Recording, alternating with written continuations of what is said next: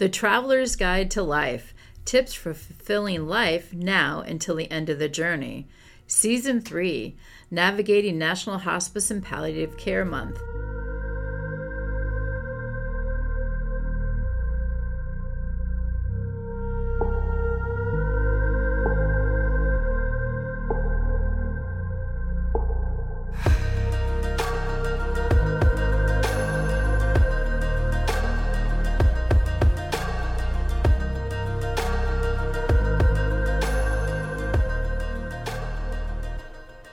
Episode 1, Postcards, We Honor Vets.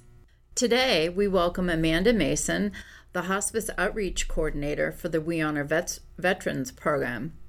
Good morning. Good morning, Mary. How are you? I'm good. So, Amanda, tell us what the We Honor Vets program is. Well, the Hospice of St. Lawrence Valley partnered with the National Hospice and Palliative Care Organization and the Department of Veteran Affairs back in 2011 in order to establish the We Honor Veterans Program.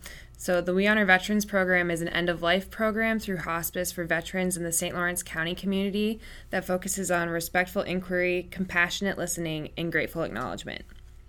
And how does the Hospice We Honor Veterans Program support veterans at the end of life? The We Honor Veterans Program supports veterans through multiple ways, such as through a military checklist assessment that is completed on any veteran coming into hospice. The assessment identifies the conflict or war the veteran was in, their branch of service, and if they have a connection to the VA. They also do a pinning ceremony that's offered to the veterans who can either accept or decline to have that done. The pinning ceremony is completed in many cases by trained volunteers who are also veterans themselves. The veteran's given a certificate thanking them for their service and a pin of appreciation. It's a powerful ceremony to witness and one that's appreciated by both the veteran and their families. And we've had a number of veterans that have really appreciated and were able to salute even though they were quite weak. Yes, I've seen the ceremonies I've been a part of. I've seen all the veterans that are on hospice care manage to do a salute, even if they're not the most coherent during a ceremony. Mm-hmm. Something very ingrained in them. Mm-hmm. Yeah. So how has Hospice of St. Lawrence Valley really incorporated the We Honor Vets program into their services? Well, the We Honor Veterans has 5 different levels of training for each hospice to complete. Hospice has completed the first 4 levels and we are now working on the level 5. Each level is a series of tasks to integrate into the program of the organization. The military checklist was added into our electronic medical record, training staff about different conflicts and wars, as well as the potential end-of-life issues that veterans may have related to their injuries. Training veterans to be volunteers in order to participate in pinning ceremonies and to visit with the veterans and have one-on-one conversations with them and get to know them and their stories.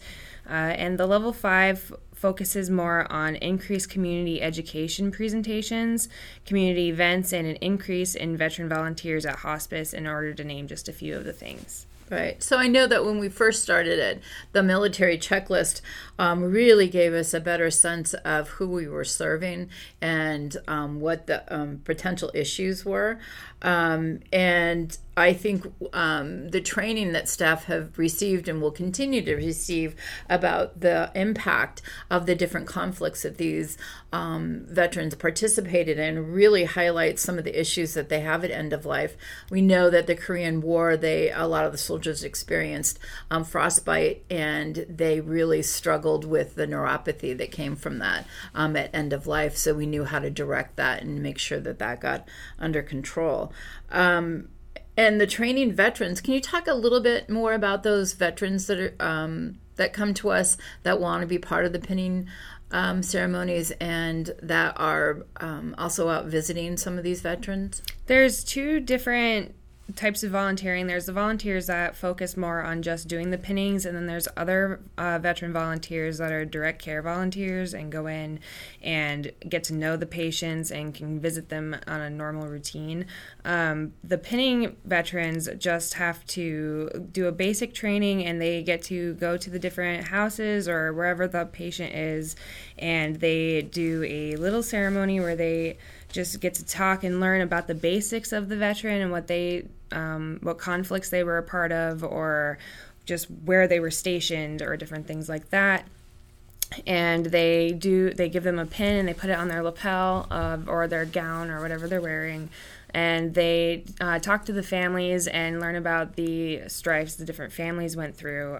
So it's really a get to know the patient type of volunteering. Even in that short period of time, it's only like a 20-minute ceremony. But in that 20 minutes, it's a really powerful get to know them. Do the veteran hospice veteran volunteers, do they wear their uniform when they come to the pinning? If they have their uniform and it still fits them and they're comfortable and want to wear it, yes, they tend to wear their uniforms, and they look very professional and like they could go right back on duty if they so chose. No, and I think that's very appreciated by the patients and the families. Yeah, I think it really helps bring the patient back into focus in that period of time. They're like, oh, this is going on. This person knows me and my own personal issues. Right, which makes a huge difference. And they can talk more maybe about the conflict. So what happens if we have a veteran that comes onto service but dies before we can do the pinning ceremony? How do we manage that? We will get in contact with their funeral home or with the family and see if they would like to be honored posthumously.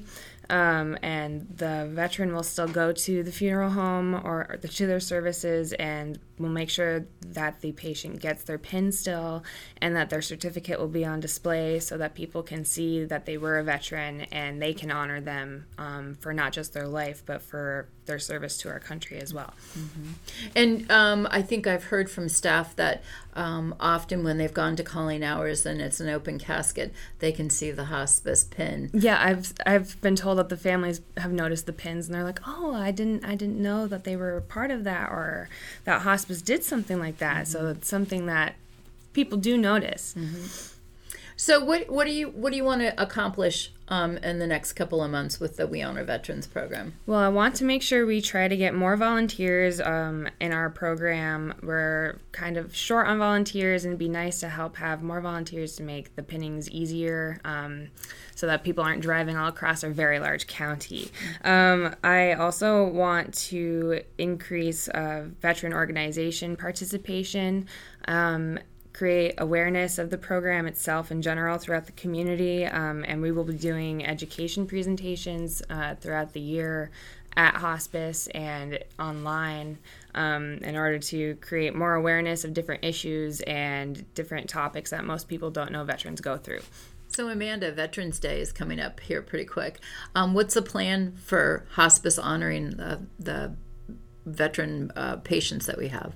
Well, we're going to do a flag ceremony in the morning. We just fixed our flagpole, so we're very excited to put up our nice, hefty flag. And we will also be delivering flower arrangements courtesy of White's Flowers in Canton, as well as dinner gift certificates from Little Italy in Canton to give to the veteran patients on our care, as well as to our veteran volunteers. Awesome. Terrific.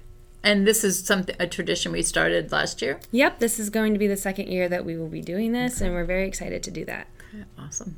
Great, thank you.